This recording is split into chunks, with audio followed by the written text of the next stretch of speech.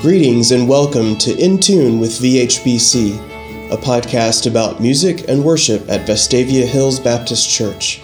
I'm Marty Watts, Minister of Music at VHBC. In today's episode, I'll talk with music ministry participant and hymn writer Milburn Price. If you haven't already done so, be sure to subscribe to this podcast so you won't miss any future episodes.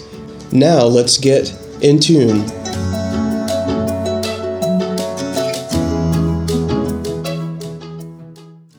Today's episode is going to be a little different. Rather than me sharing about a hymn, my conversation with Milburn Price will include discussion of his own writing of hymn texts and tunes. Milburn Price previously served as Minister of Music at Vestavia Hills Baptist. He was also on the editorial team of the Celebrating Grace hymnal, which our church uses. In our hymnal, there are 8 hymns to which Milburn contributed texts, tunes, or both. He also did the harmonization for an African American spiritual. Today's episode concludes with the singing of the hymn At the Name of Jesus by the congregation of Vestavia Hills Baptist Church, accompanied by the church orchestra and Dr. Beth McGinnis at the organ. The tune for this hymn was written by Milburn Price and named Barbara after his wife.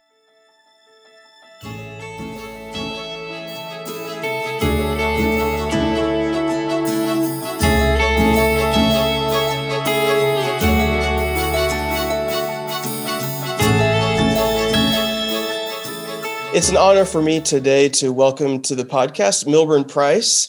I am grateful for him taking time to talk with me today and to share this conversation with the folks who are listening. And I have to say, before we get started, as I've looked at all the folks involved in the music ministry at Vestavia Hills Baptist, I have known Milburn Price the longest.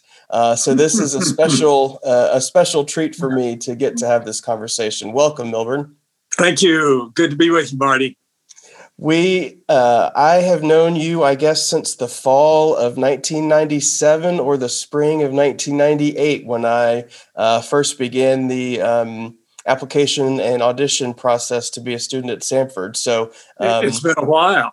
Yes. Well, tell us first, I guess, a little bit about what you're involved with at church. Obviously, singing in the choir and right now, of course, in the days of COVID, my involvement with the church has been watching on the video on Sundays. Yes, but in normal times, I sing in the sanctuary choir. Of course, part of my connection with the music ministry of the church was that I served as part-time minister of music for the first 9 years we lived in Birmingham, working with Gary Furr. But in more recent years, I've been singing in the choir and been one of the teachers of the Joyful Noise Sunday School class. And I've also served as a deacon before at the church. Yes, and this was unintentional, but I think you and the last maybe 2 or 3 episodes have been members of the Joyful Noise Sunday School class. And they really?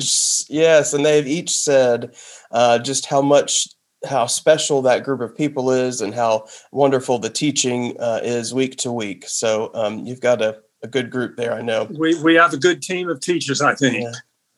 Yeah. And nominating committee, is that right? That's right. Yes. In fact, I'm on the nominating committee now and have served on that before also.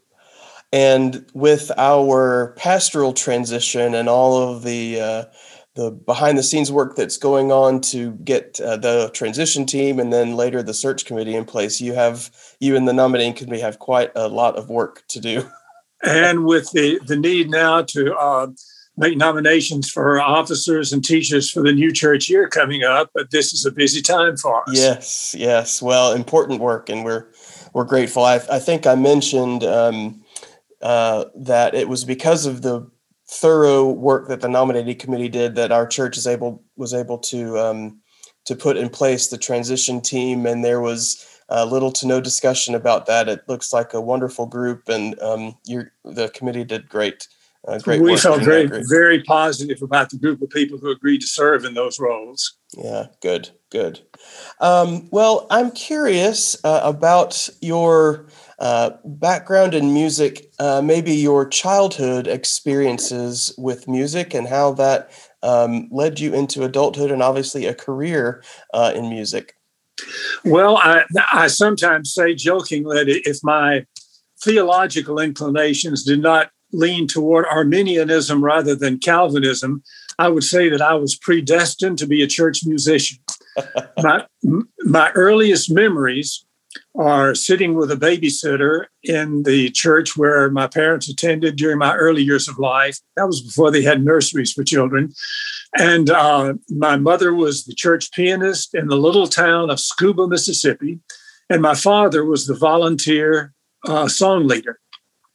And those roles actually, as we moved around from place to place before we finally settled in Ellisville, Mississippi, when I was a fourth grader, in two other churches, the same roles. In fact, when we went to Ellisville, my father was volunteer song leader and choir director, and my mother was the church pianist. So I spent a lot of time sitting in. On Wednesday nights, I would actually sit in choir rehearsals. In fact, I remember a nice lady when I was 5 years old in Vicksburg, Mississippi. A nice lady in the soprano section would let me look on her music while I sat in choir rehearsal. Wow. What kind of church services or what kind of music would be involved in those services where your parents were leading? Oh, let's see. In the earliest years, the hymnal was the Broadman hymnal. In the later years, it was various iterations of the Baptist hymnal. In some of those earlier ones, I guess the hymn fair was gospel songs, typical Broadman hymnal, B.B. McKinney, and the other typical gospel songwriters. And that was my background. Yeah. Did you do music into junior high or middle school and then into high school? Actually, because I was involved in the church music program, I was not able to participate in music in my junior high and early high school years because I played high school football and basketball, and the choirs rehearsed during that time. However, I went to high school at a school that met on a junior college campus, Jones County Junior College in Ellisville, Mississippi. And my last 2 years of high school, I actually sang in the junior college choir because there was not a conflict with that and high school activities, high school sports activities. Mm-hmm. Not surprisingly, but I continue to hear about the importance that the church music programs have played in people who are now musicians in church as an adult. And so I'm not surprised that was the case for you as well. Yeah, that was just a standard part of my background. Of course, I was in church, even though I was not singing at school. At church, I was singing in youth choir. Mm-hmm. So from high school, where did you continue your education? University of Mississippi, until about 6 weeks before time for school to start. I had planned to go to the junior college in my hometown. I'd been offered a basketball scholarship there, and had been offered an academic scholarship at Ole Miss, but it wasn't enough to cover the cost of education. So my plan was to spend 2 years in junior college at Jones Junior College and then go to Baylor to finish my undergraduate degree. But 6 weeks before school started, the basketball coach at Ole Miss came down and offered me a partial basketball scholarship, which, to go along with the academic scholarship I'd already been offered, that made it possible to go to Oxford, Mississippi and spend 4 years at Ole Miss. After that, 2 years at Baylor for graduate school, a couple of years in the Army, and then finished things off at the University of Southern California for my doctoral degree. I did not know that story about the last minute change to your undergraduate. That's a wonderful opportunity. Yeah, it really was a good opportunity because I enjoyed my experiences at Ole Miss, and the experiences there opened a lot of doors later. There's a story that I hope you'll share related to your time in Southern California, and Barbara helping, how she earned money to help pay for your schooling. Well, actually, Barb, during the years that we were in Southern Cal, we started off, I worked as part-time minister of music, and she worked at a savings and loan in Pasadena, California. But the drive between Los Angeles and Pasadena was terrible when traffic was bad. So we both changed jobs. I found a job in a church closer by. She found a job at Southern Cal as receptionist for the vice president in charge of fundraising. But probably what you're talking about is a venture that both of us were involved with. During the years in the Army, we had saved enough money to pay my first semester's tuition and 1 month of living expenses in Los Angeles. So we both got jobs. And then the tuition for the rest of my doctoral work was paid from earnings from NBC quiz shows. Barbara was on 2 and I was on 2. And the earnings from those quiz shows funded my doctoral education. I love that story. And then I think there's a part 2 where the TV was on in your house many, many years later. Is that right? And an episode came on in which Barbara, that they were replaying one of the episodes that Barbara was on. Yes, we said that God works in mysterious ways, his wonders to perform. And who would ever thought that TV game shows would have paid for a doctoral education? I love that story so much. and the second part about hearing Barbara's voice from across the house.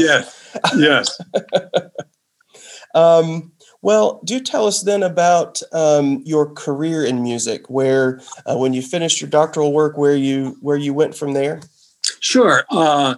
As I was finishing my doctoral work, I ended up having the good fortune of being able to make a choice. I had 2 job offers. One was to stay at the University of Southern California. They were expanding their church music department, and I was offered the new position there. But at the same time, I was approached by Furman University. And one of my goals in pursuing doctoral work in first place was to be able to teach church music in a Baptist college or university. So after thinking and praying about it, Barbara and I decided that the Furman position was the one to accept, which made both sets of parents happy because we had a son by the end, and they were glad to have their grandson coming closer home. So we spent 14 years in Greenville, South Carolina, 14 very happy years. Ended up leaving Furman out of a sense of call to go to Southern Baptist Theological Seminary, where I spent 12 years as dean of the School of Church Music there. And then as things began to change at Southern Seminary in the changes that took place in the Southern Baptist Convention in the late 70s and early 80s theologically, that became an environment that was not as comfortable for me theologically.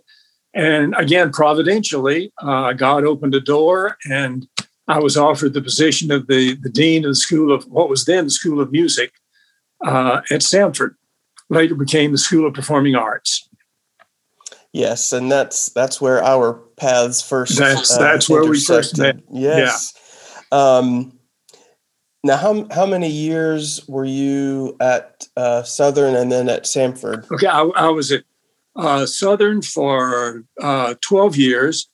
I was at Samford. I was supposed to be at Samford for 10 years until I reached retirement. When I came to Samford, administrators were required to retire at 65. But at the time I was coming up on 65, we were in the midst of planning for expanded music facilities. So the trustees made an exception to their policy, and they gave me a 3-year extension on my deanship, long enough to raise money and get the building almost finished. Actually, the addition to the music facilities were dedicated in October after I'd retired in the summer. So I was able to attend the dedication ceremonies, but it was actually finished after I had retired.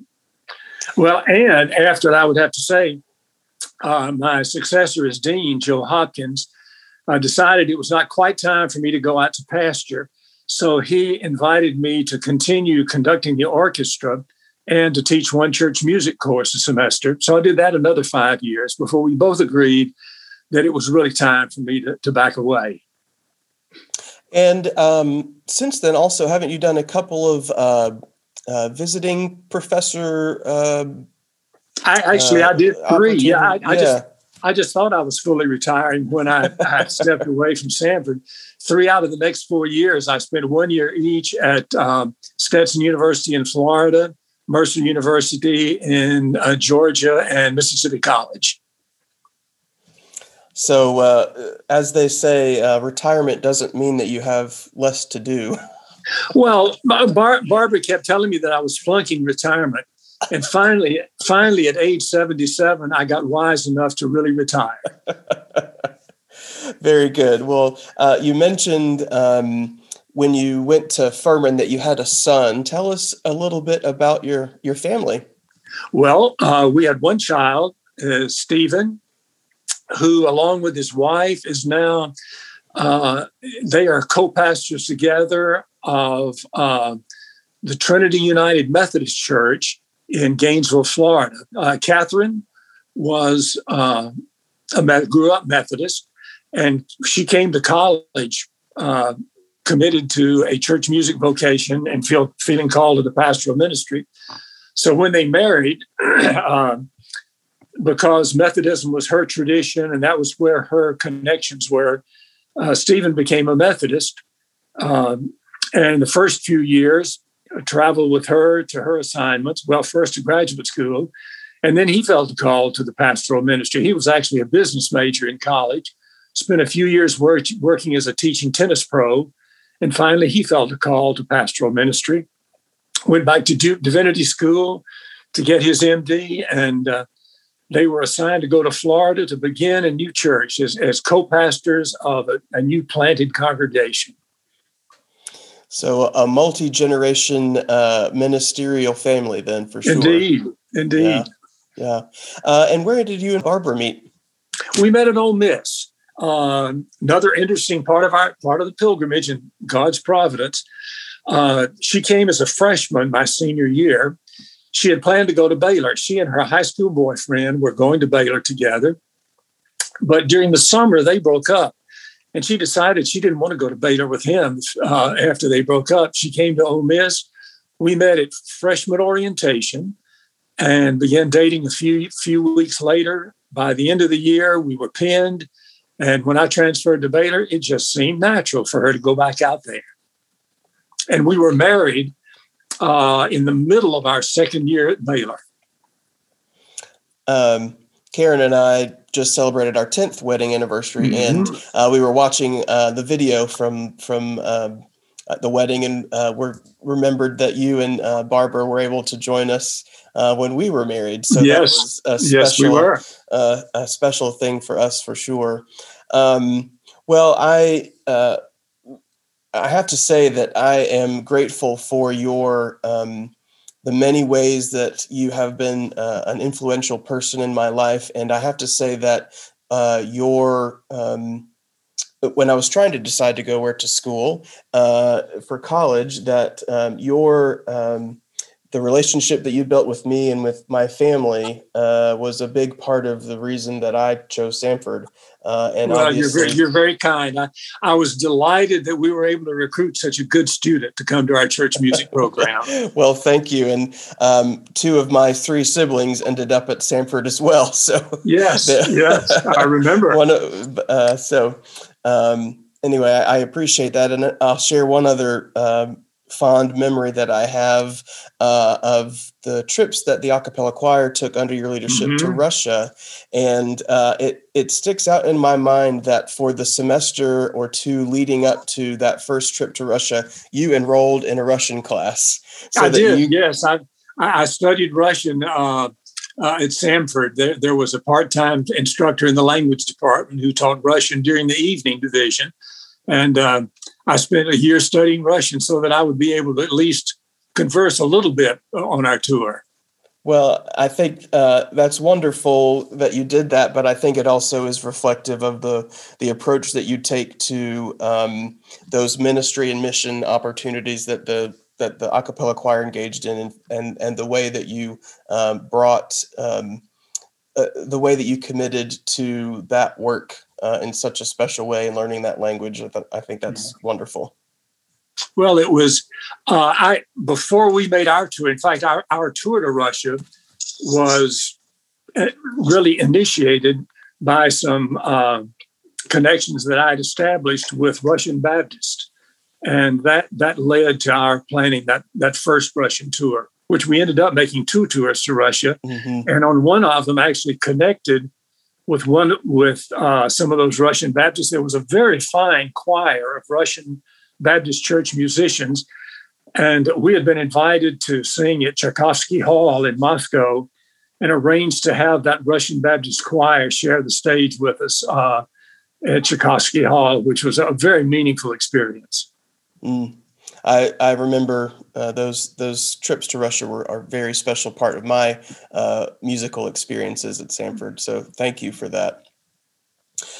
Typically in a podcast episode like this, by the time we get to the conversation, I will have shared about a hymn. It's the hymn writer, the tune writer, if it's a different person, the background of the hymn, maybe the circumstances under which it was written. But today, I thought, since you are a hymn writer, that it might be good if you wanted to share about your hymns, maybe the process that you go through when you write a new hymn, what inspiration you find for those hymns and tunes that you've written as well.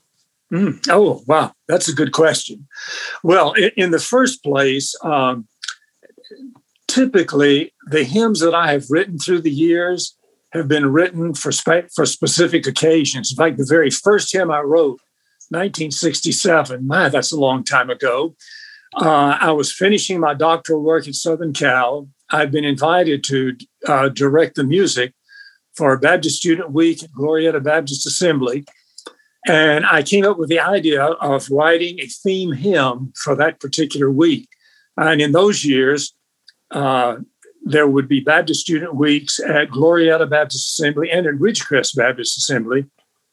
And so I wrote a hymn for Glorieta, where I was going to be directing, and it ended up being used at Glorieta and Ridgecrest that summer. So that was my first hymn writing venture.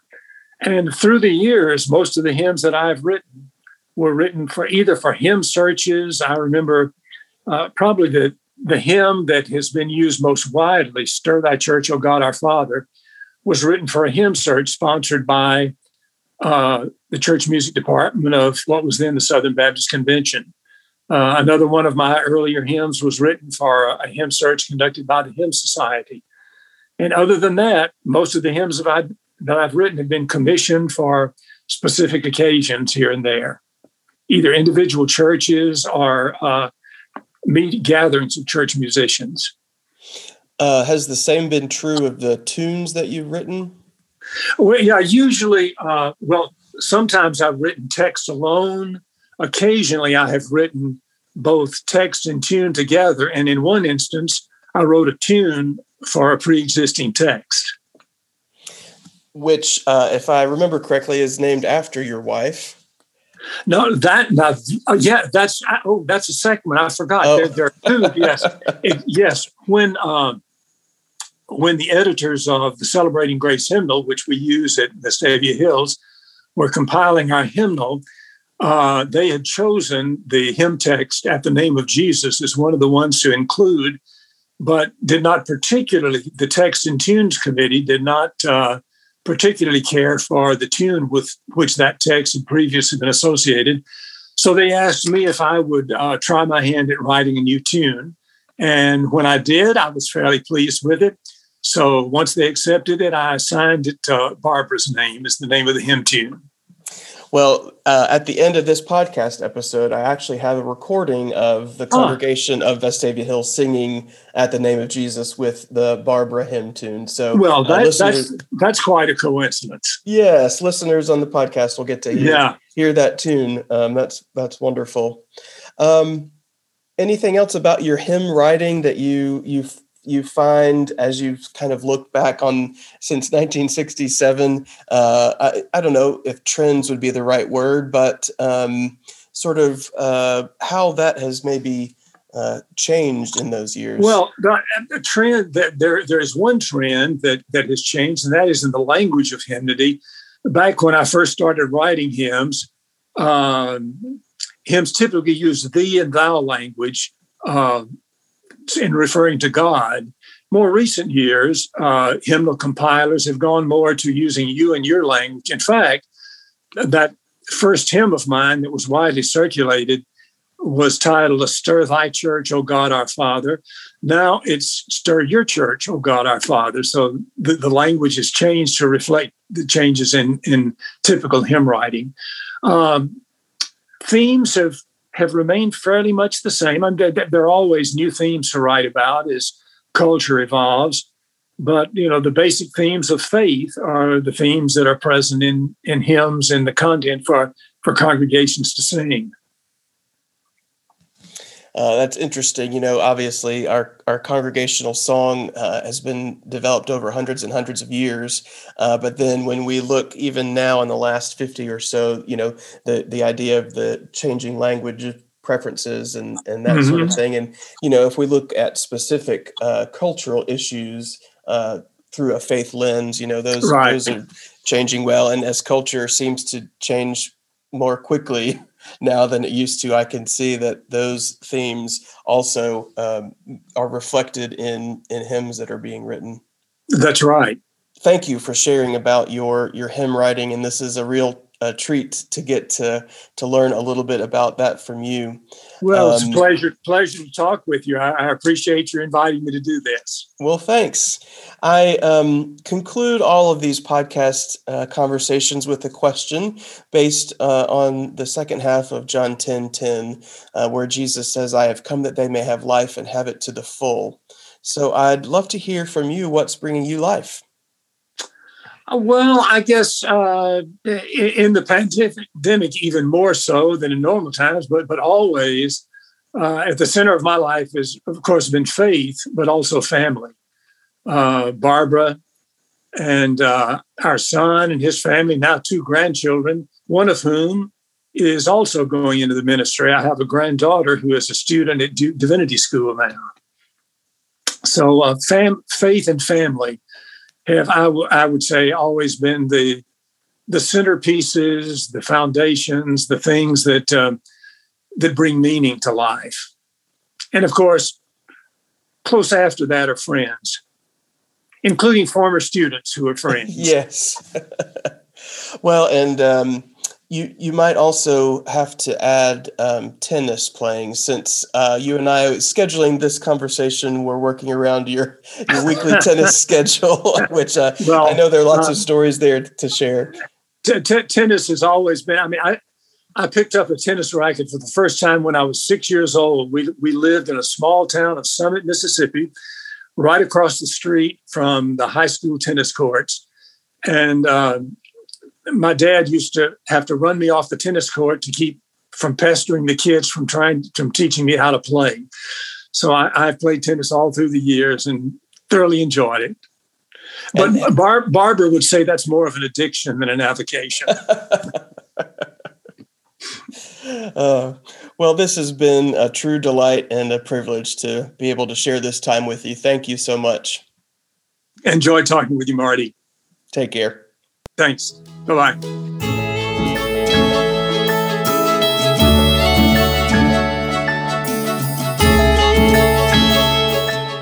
It's easy to find new episodes of this podcast if you subscribe. Today's episode concludes with the singing of "At the Name of Jesus."